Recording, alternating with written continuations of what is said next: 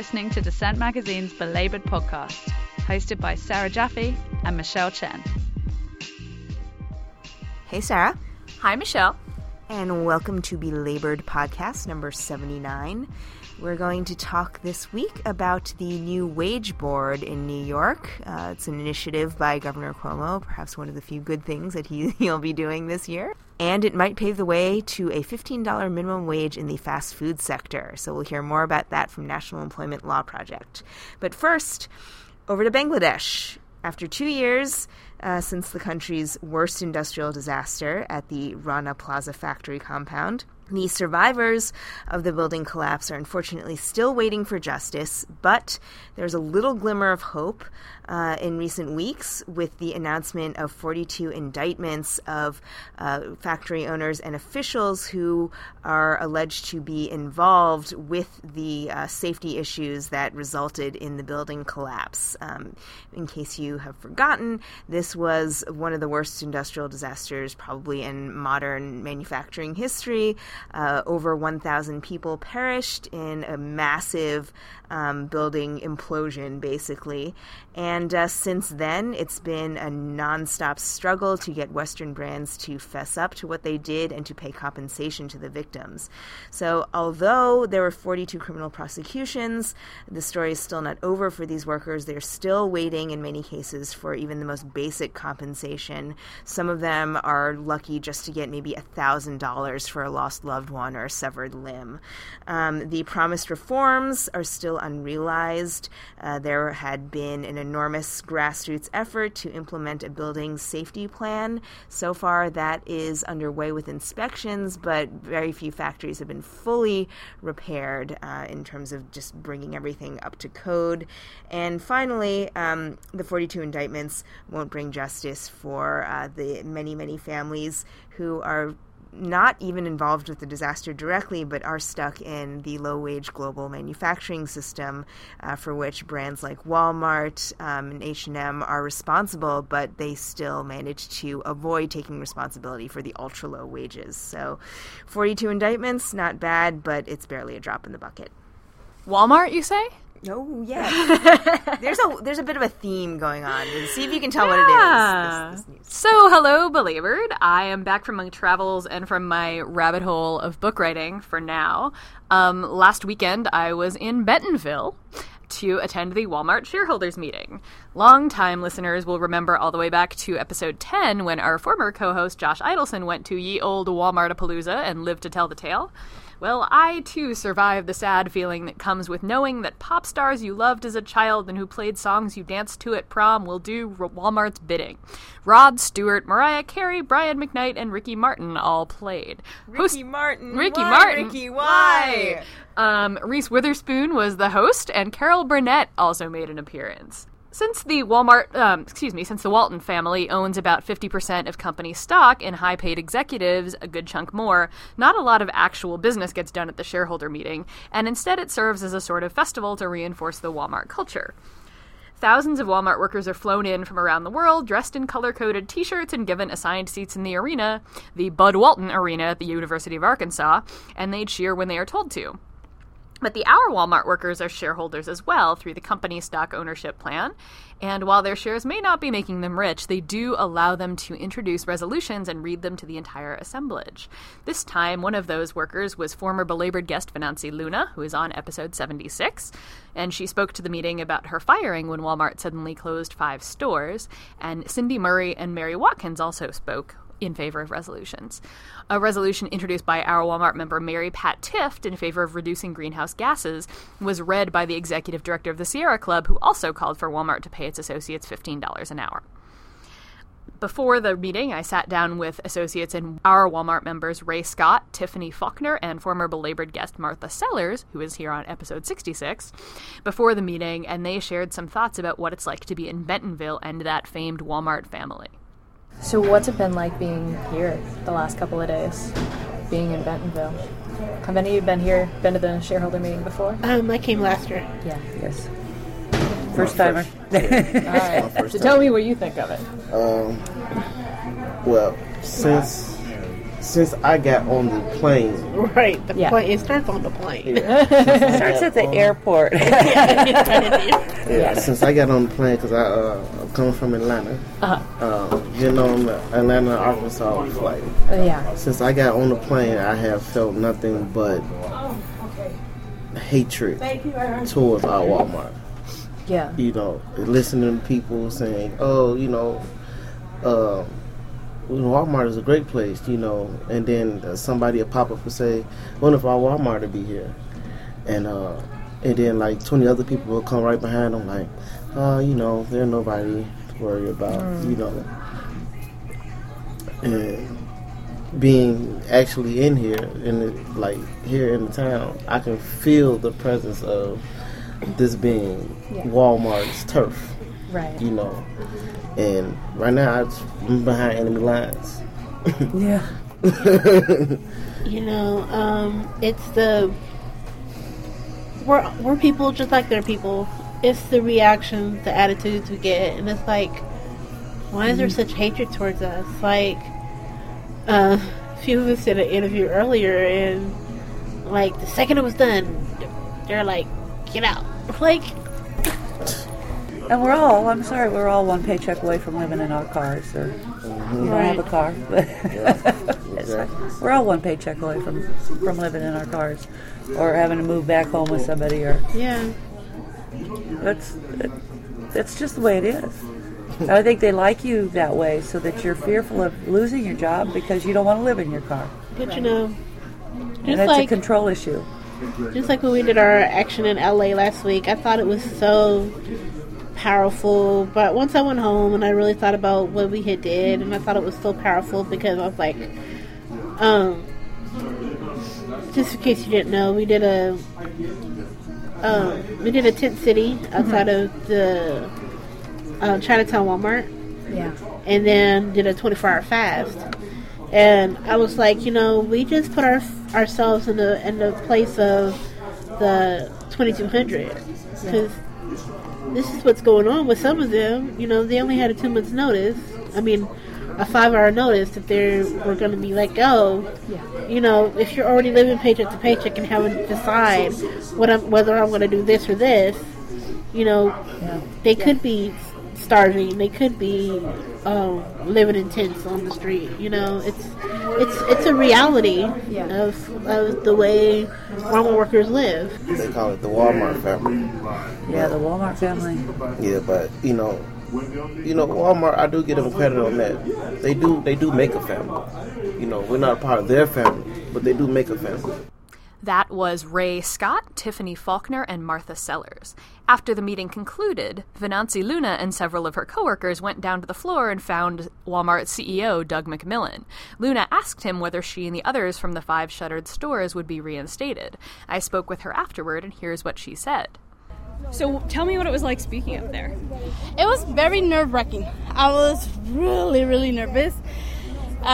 Speaking in front of thousands of people is not my thing. I could do like a small group, but like that always gets to me. My nerves get to me first. But it was exciting. Yeah. Exciting, and I just have to watch what I say, because sometimes I get so mad because they're just liars, and if they really wanted to reinstate us, they could have done it with me because they know me. Yeah. And they haven't, and they're not going to. Yeah. Yeah, and see, he was saying that most people have gotten new jobs. They haven't given you a new job? They haven't given me a new job, and they're not going to. Yeah. If they say they don't retaliate against associate, well, I'm a proud Walmart member. Mm-hmm. Start with me. Yeah. And then you prove to me that you're not retaliating against me. Yeah. So until they do that, you will continue to retaliate against associates. So when you talked to CEO Doug McMillon just a few minutes ago, what did you ask him? I asked him about our store, and he was like, I feel sorry, that there's a lot of issues. And I go, that wasn't even my question. I go, my question is, are you going to reinstate us in our own stores? I go, if you said they're going to open up like on Christmas, then reinstate us. And he's not going to. That was our Walmart member, Venancy Luna. I have a story on the meeting up at Truthout. There is a link at the Dissent website, and there will be more on the subject in my book if I survive writing it. Can never get enough Walmart. And now for still more big box retail adventures. The think tank Demos recently issued a report that provides a breakdown of all the ways that people of color are disadvantaged in retail labor. It basically shows that in every aspect of the labor force, whether it's scheduling practices or the level of position that they work or their hourly pay, blacks and Latinos lag far behind their white peers. Discrimination is not always explicit, though there certainly are many, many examples of outright, de jure discrimination and bigotry against Walmart workers and other workers in retail. But, as the Demos report makes clear, sometimes it's the implicit biases and the more subtle ways that racism works on an institutional level that are even more damaging. Although black workers don't differ greatly from whites in terms of education level or age of the workforce in general, Demos reports that, quote, black and Latino retail workers are more likely to be working poor, with 17% of black and 13% of Latino retail workers living below the poverty line compared to just 9% of the retail workforce overall. You might wonder why. Well, one major reason is that they tend to work lower-paying jobs, so they're underrepresented in supervisory positions like managers or first-line supervisors. But shockingly, even in comparable sales positions, Demos researchers found that even among full-time salespersons, that is, doing comparable work, black people and Latino people are earning about 75 cents on the dollar compared to their white counterparts. That adds up to about $7,500 lost per year to institutionalized racism. And finally, blacks and Latinos are disadvantaged when it comes to getting stuck in part-time positions. And as we've talked about on this podcast before, that often means erratic scheduling, working fewer than the number of hours you need to make ends meet, suffering from constantly varying schedules, sometimes getting no hours at all, basically making your life, rife with chaos as you try to do things like, plan for the future and secure childcare. And Demos recommends that, like almost everyone else, across-the-board wage hike to $15 an hour would be one big step in the right direction. And they also underscore that with benefits and appropriate measures for worker empowerment, retail jobs don't have to be crap jobs. We often take for granted that, retail work is bad work, but there are ways to improve the industry if the corporations were only willing to be a little bit less tight-fisted about their profits. $15 an hour is kind of also a theme for today. There is news from the more official Fight for 15 this week. Last weekend was the convention for the SEIU-backed portion of the movement, which is now, of course, bigger than just fast food workers, where they meet to talk about where the movement is, where it's going, and what's next now that several cities have, in fact, moved to $15 an hour, or at least are phasing in a $15 an hour minimum wage. The big news, at least for the mainstream press, was that Hillary Clinton phoned into this meeting and told the workers that she, quote, wanted to be their champion, while avoiding making an explicit commitment to raise the minimum wage to $15 an hour if she becomes president. No other presidential candidates were invited to speak at the meeting. A representative from the Fight for 15 explained that Clinton had asked to speak and so phoned in. Kendall Fells from the Fight for 15 told me, all the major Democratic candidates for president have spoken out in support of workers fighting for 15 and the right to a union. 15 is a winning political issue. Raising pay for hardworking Americans has always been a winning political issue. The Fight for 15 encourages political candidates from all parties to stand up for higher pay and the right to a union. One of those people who is standing up for, well, at least some higher pay is Mayor Slay of St. Louis. Yes, that is his real name. He has called for raising the minimum wage in that city to $15 an hour. The Show Me 15 movement was one of the earliest to go on strike after New York and Chicago, and has been strong as well as closely involved with the fight for justice in Ferguson. Notably, this move by Mayor Slay comes after the Ferguson Commission, which was appointed by the governor to look into the causes of the protests in the area after Michael Brown was killed by police officer Darren Wilson last August. The Ferguson Commission took up economic justice as one of the subjects for one of its meetings. Experts addressed the commission about racial disparities in wealth and income in the area and the fact that St. Louis ranks 42nd out of 50 metropolitan areas for economic mobility, and members of Show Me 15 spoke about their struggles and their push for 15.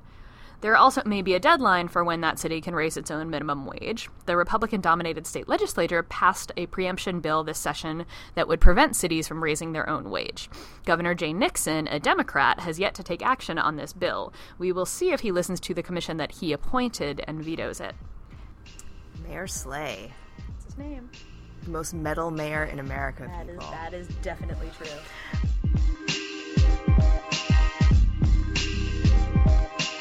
So amid the flurry of activity and legislative paralysis over these $15 minimum wage proposals, you might be refreshed to know that here in New York there's a rather obscure sort of mechanism that allows the governor to unilaterally raise wages for one specific sector of the economy.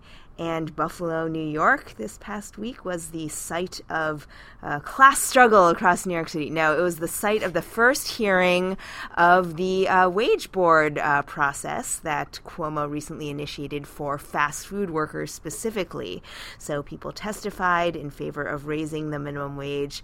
By and large, there was a dramatic call for $15 an hour. And here to talk to us about this proposal and where it might go and how the wage board works is Irene Tung. She is a senior researcher at the National Employment Law Project, as well as my former colleague at Asia Pacific Forum. So here's Irene. So first of all, Irene, can you tell us what is a wage board and how does it work? When New York State enacted the minimum wage system, the legislature gave the governor's labor commissioner the power to raise the minimum wage on his or her own through a wage order, what's called a wage order, by convening a wage board. And so the wage board has 3 members. This current fast food wage board's members there's a business rep, Kevin Ryan. There is a rep from labor, that's Mike Fishman, who is from SEIU, the Service Employees International Union. And the third member, who's the chair, is Mayor Byron Brown of Buffalo.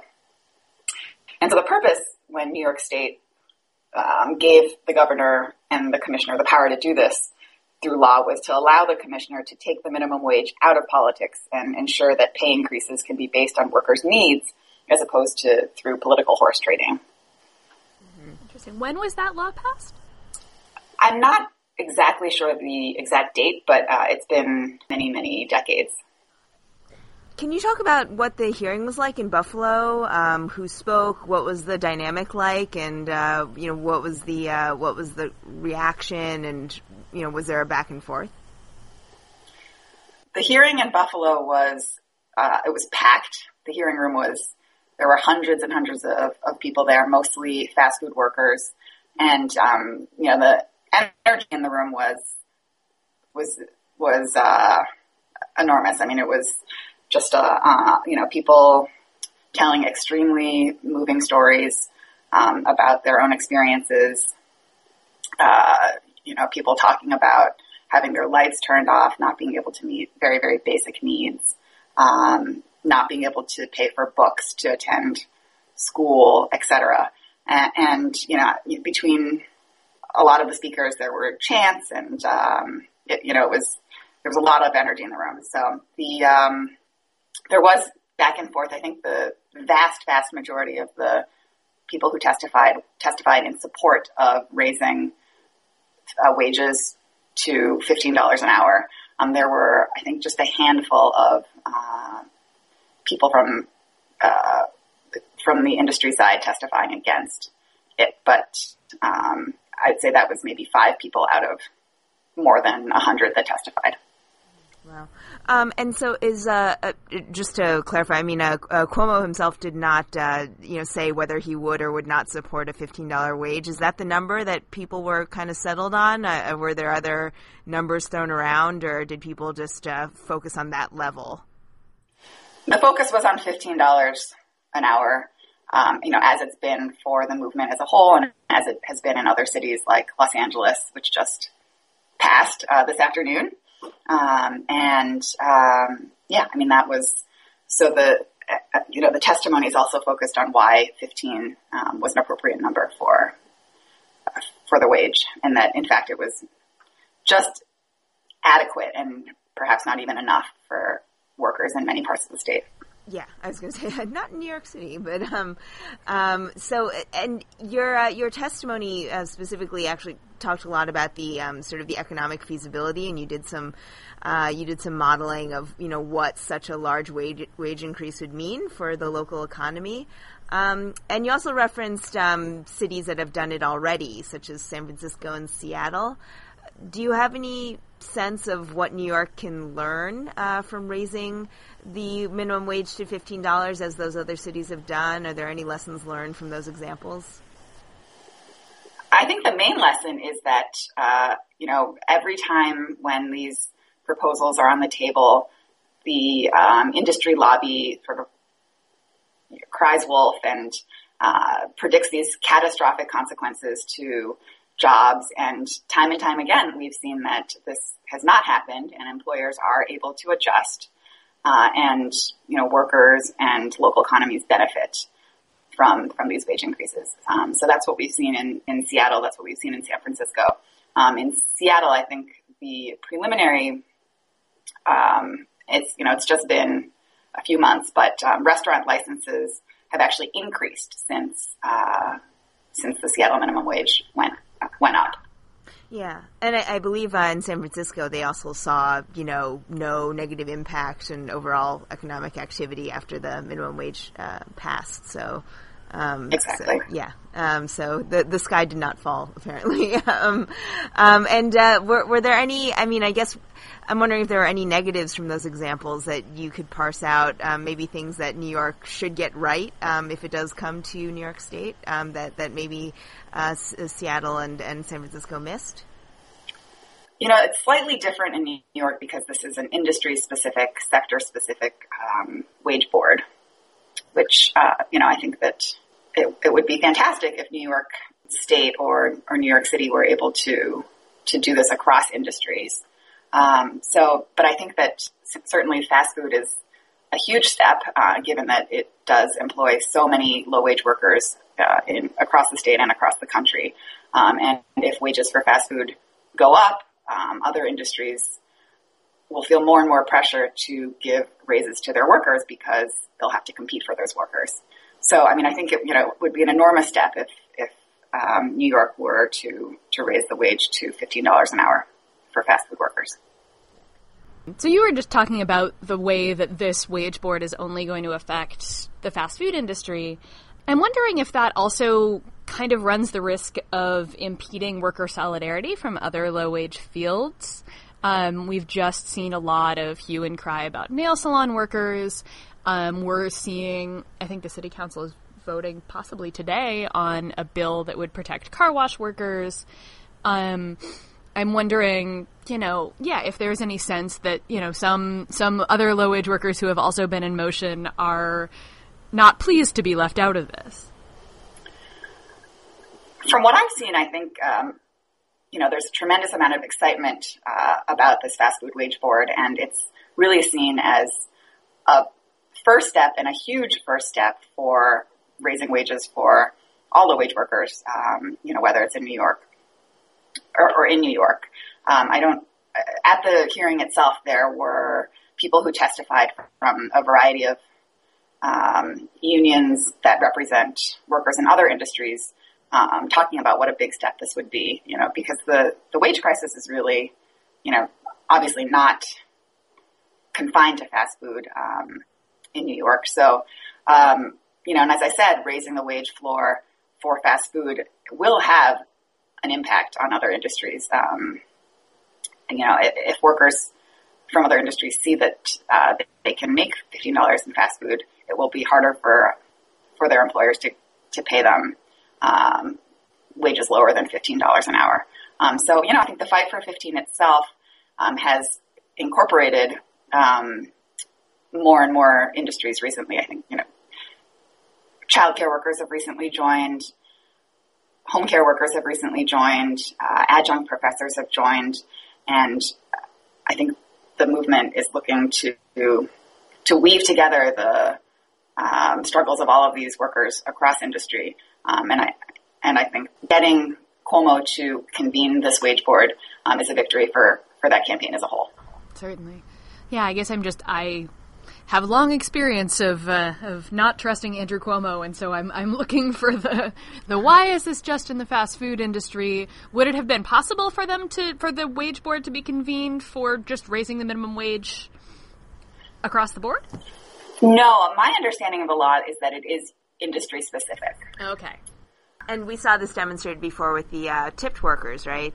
Exactly. I believe the law says that the governor and the labor commissioner, if they believe that, there is a particular sector in which wages are too low and they can show that wages in comparable sectors are higher, et cetera, those are some of the criteria upon which the wage board can make this decision to unilaterally raise wages. Mm-hmm. So a lot of the minimum wage debates across the state have revolved around that classic upstate, downstate tension. And for a while now, New York City has been sort of lobbying separately for the authority to, first of all, legislative intervention that would give New York City the authority to set up its own minimum wage, to $15 or even more than that. Do you think that this wage board move, if it does go through, might impact that debate? I mean, I think a lot of the players that are involved, are also support that New York City having control over its own minimum wage. So I don't see this wage board as, taking the wind out of the sails. In fact, perhaps quite the opposite, showing that, that there is broad public support for this kind of measure in New York State, and also showing, if the board does significantly raise wages, that there are no catastrophic consequences, I think, can only give strength to the call for home rule in New York City with regard to wages. So yeah, to answer your question, I think it's these are both measures and steps along the same path towards figuring out how to address the wage crisis in New York City and in New York City, in New York State, and obviously more broadly. And of course, de Blasio will continue to be trying to one-up Cuomo, so he has all the more incentive now to keep going with the New York City minimum wage. Right, and I think it's very interesting that Cuomo announced the fast food wage board on the exact same day that de Blasio was unveiling his budget. Right, so that's not a coincidence, I don't think. Hopefully all this one-upmanship will benefit workers in New York State. Yeah, it is interesting, because as I mentioned, long, hard years of practice have taught me that Andrew Cuomo is not necessarily on the side of the workers most of the time. He's made promises in the past to raise the minimum wage, and certainly not kept them. What do you think, other than this one-upsmanship with de Blasio, which is certainly a thing, that made him push this now? I mean, I think we have to give credit to the incredible movement that the workers have been able to build, across the country. I mean, few of us would have believed 2 years ago when, a couple hundred fast food workers in New York City got together and launched this movement, that it would have accomplished as much as it has. The fact that Los Angeles, San Francisco, Chicago, all these places have gone, to 15 or to close to 15. It's almost embarrassing that New York is so far behind. So we have to credit the incredible movement that these young people of color have built in the last few years, first of all. And second, I think, Cuomo is looking to buy some political goodwill, as he can use it right now. So he is vulnerable right now. And I think he's looking to score some points, doing this and finally calling for repeal to vacancy decontrol, in terms of the rent laws. I think that's another example of him trying to court some goodwill where there has been none, previously. And for our listeners who are not so involved in New York City politics, why does Cuomo need goodwill right now, particularly? I think that there have been intimations that he's involved in corruption, et cetera. I mean, there's been a series of high-level investigations of high-level political officials at the state level in New York State. And, it's unclear what his involvement in any of that has been. But in the event that something does come out publicly, I think that he could certainly use some goodwill in that situation. But, again, to attest to the strength of this movement, I mean, $15 an hour would have seemed like a ridiculous proposal 3 years ago, but now it's considered low-hanging political fruit, so... Exactly. Pretty impressive. So, going forward, let's just say that this wage is raised a significant amount and Cuomo throws his weight behind the $15 base wage. What are some policy measures going forward to make sure that people actually get paid that wage? I know that both San Francisco and Seattle took special measures to implement safeguards and beef up enforcement, in their jurisdictions because, frankly, I mean, it's not just a matter of the wage being set too low. It's just the fact that many people were never even making the lower minimum wage to begin with when they should have been, right? Right. Well, I'm less of an expert on the enforcement front, but, I do know that in San Francisco and other places, having strong community involvement in enforcement is a key part of making sure that low-wage workers know what their rights are and know how to file complaints when they need to. I think just beefing up resources for enforcement altogether is important, having enough inspectors and so forth, and also creating real consequences for employers that engage in wage theft or don't pay the wages that are due to workers. Whether that is through a wage lien or through other ways to ensure that workers can actually collect the money that they are owed. Because often, workers get a judgment and the employer is supposed to pay them, but they can't even actually collect on that. I think there's a large menu of policy options that are available to states in terms of beefing up enforcement. Yeah, and maybe that speaks to me, the utility of having a sector-by-sector approach, because enforcement in the fast food sector is going to have sort of a different horizon than enforcement, say, in construction or something like that, where, employment tends to be a little bit more slippery, maybe. And just one more question. I mean, the other half of the call for $15 an hour was, of course, the right to form a union. And, of course, that's not really being discussed at this wage board. Do you feel like this might help stoke efforts to organize workers more? Or maybe, that having a measure like this pass, could it run the risk of removing some of the momentum of the organizing? I absolutely think that the $15 in a union is the rallying cry of this movement, and that's what I heard over and over again at the hearing itself from workers who were testifying. And I think, we can learn from past workers' movements like the movement for an 8-hour day, in which, that was a campaign that really built the foundation for organizing unions. But the organization came afterwards, right? It wasn't beforehand. It was the movement came first, and involving large numbers of people, workers sort of cutting their teeth and building leadership from that call for an 8-hour work day. And then after that, we saw an explosion in membership in unions and the growth of the union movement. So in that sense, I think that the fight for 15, is absolutely a sort of stepping stone towards more unionization in sectors like fast food. And I guess the last thing was, I know NELP has done a lot of work investigating efforts to roll back the minimum wage, and I guess could you maybe give us a little overview of what we might want to look out for in terms of, if this does pass, there will inevitably be insidious attempts deep down in Albany to undermine this. What are some things that the business lobby has tried to do to undercut minimum wage increases in recent years or months? I am less familiar with those attempts specifically, but I think that, where they can, the business lobby will attempt to sort of like you said, undercut some of the gains in recent years. I know that they have been attacking, for example, living wages that have been on the books in a number of places, living wages that impact city contractors and the workers that work for them.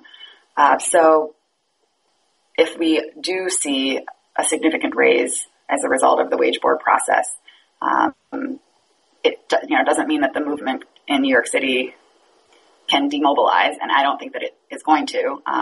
In New York State, I think that the only thing that can prevent rollbacks is if the movement, continues to sort of stay vigilant and defend its victories. That was Irene Tung. She is a senior researcher at the National Employment Law Project, and last week she testified before the Wage Board. You're listening to Belabored, a Dissent Magazine podcast. Links to articles mentioned in this episode may be found at dissentmagazine.org.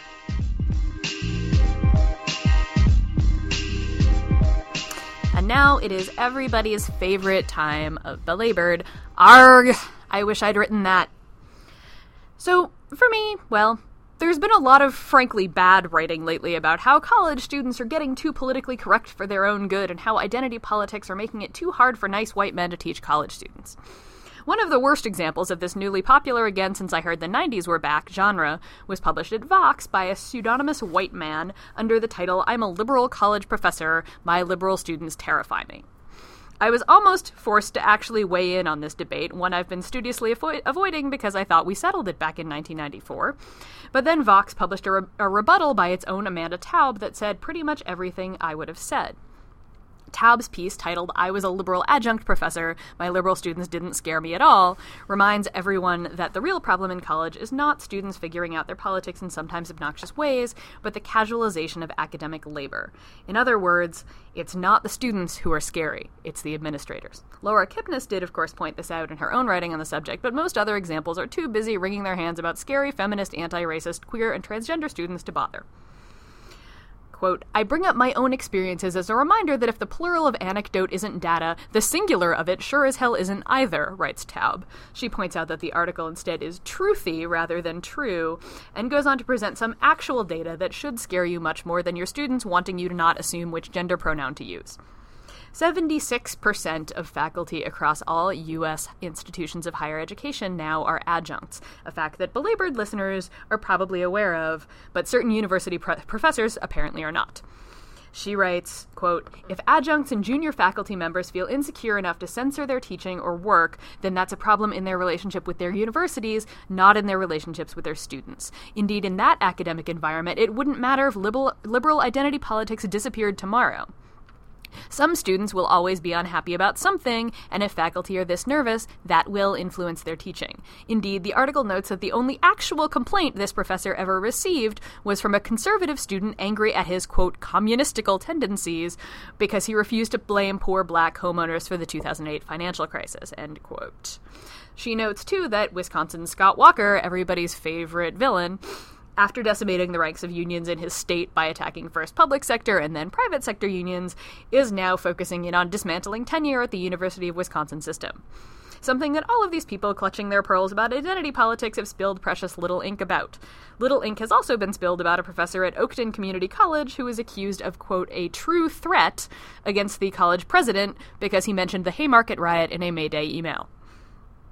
Finally, the only thing I'd add to Taub's piece is that these stories generally assume that identity politics has more to do with hurt feelings than actually existing oppression that affects material conditions, like Michelle was talking about earlier with the discrimination in the retail workforce, perhaps.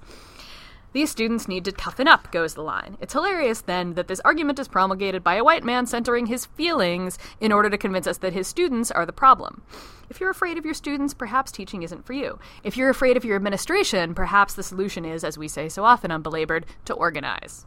There's also another rebuttal, also at Vox, to this article by Caretha Mitchell, who writes, although less about the labor politics of the university, much more about the dynamics of power in the university and in the larger world, which we will put links to both of those up at the Dissent website. See, something good can come out of the occasional white Excellent guy think rebuttals piece. To this. Yes. So my piece was actually a pick from the New York Times op-ed section, so yes, more of an establishment paper, but there was an interesting glimmer of transgression in this op-ed by Lee Siegel called Why I Defaulted on My Student Loans. And he basically makes a case for, just defaulting on his loans. Obviously he's sort of, in the financial clear. He's writing from what you might say a rather fortunate position. No one's garnished his wages or thrown him in some sort of awful debtor's prison. Yet. So, yet, right? Now the cat's out of the bag. But, he does talk about he makes an articulate case for simply just choosing not to pay. Or, as he puts it, I chose life. That is to say, I defaulted on my student loans. He basically argues, quote, I found myself confronted with a choice that too many people have had to and will have to face. I could give up what had become my vocation, in my case being a writer, and take a job that I didn't want to do in order to repay a huge debt that I had accumulated in college and graduate school, or I could take what I had been led to believe was both the morally and legally reprehensible step of defaulting on my student loans, which is the only way I could survive without wasting my life in a job that had nothing to do with my particular usefulness to society. So he's neither overly celebratory nor overly cautious, and I thought he, made a pretty good, reasonable argument for why it sometimes makes sense to say F you to the system. And he notes, I am sharply aware of the strongest objection to my lapse into default. And he writes, the argument is, if everyone acted as I did, chaos would result. The entire structure of American higher education would change, they say. The collection agencies retained by the Department of Education would be exposed as the greedy vultures that they are. Yes, the government would get out of the loan-making and loan enforcement business, and Congress might even explore a special universal education tax that would make higher education affordable. Horrible, I know. So basically, he's saying there's not that much to be afraid of. In fact, often the reason we pay back our debts dutifully and comply with the system is because we fear, ourselves, and we fear the power of mass action.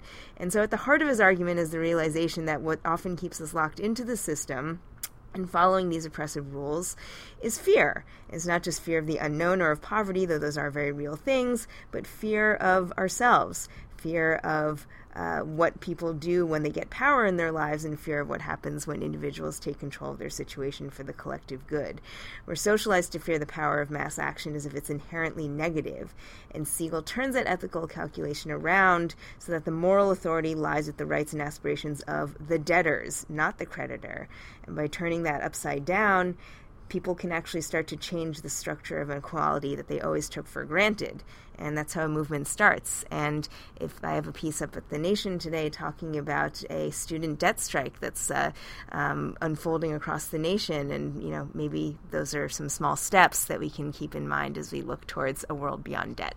Yeah, it's important to note that, in fact, not paying your student debt can have a lot of really horrible consequences, yes. Which is why doing it on your own is probably not a good idea.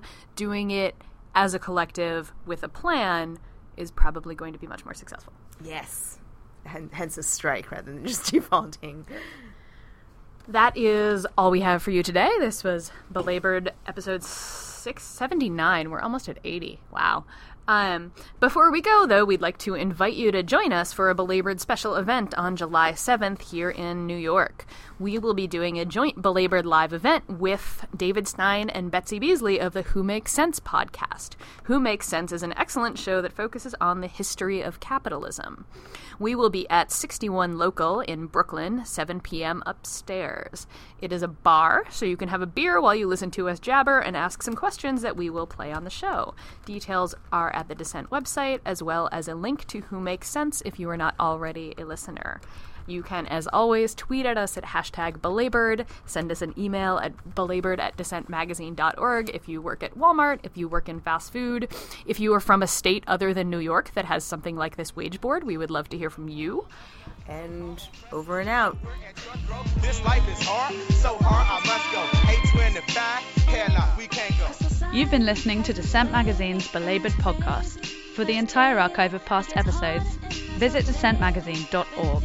Until next week, join us online using #Belabored.